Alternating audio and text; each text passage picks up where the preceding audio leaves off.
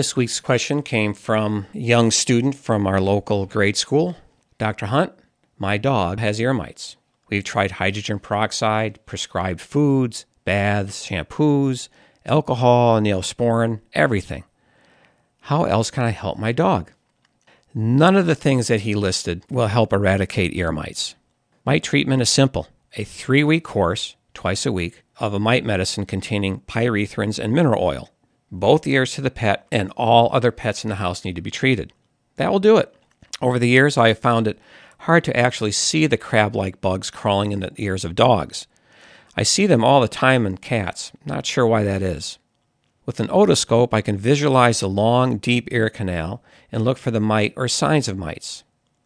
An ear canal with mites will typically be inflamed and may have dark black discharge in both ears and head shaking as a common symptom.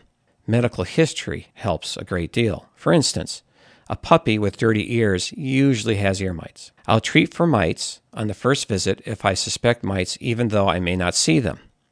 In severe or intractable cases, I recommend spraying the top of the pet's head and in the cat the tip of the tail because mites can live both of those places temporarily. When a cat sleeps, it will often curl its tail up to its head, hence the tail treatment. The treatments this young man listed are all common home remedies people use to treat ear problems, regardless of cause. Seasonal allergies, scabies, another kind of mite, bacterial infections, yeast infections, metabolic imbalances, food allergies, swimming, and genetic predisposition are the common cause of ear problems other than ear mites.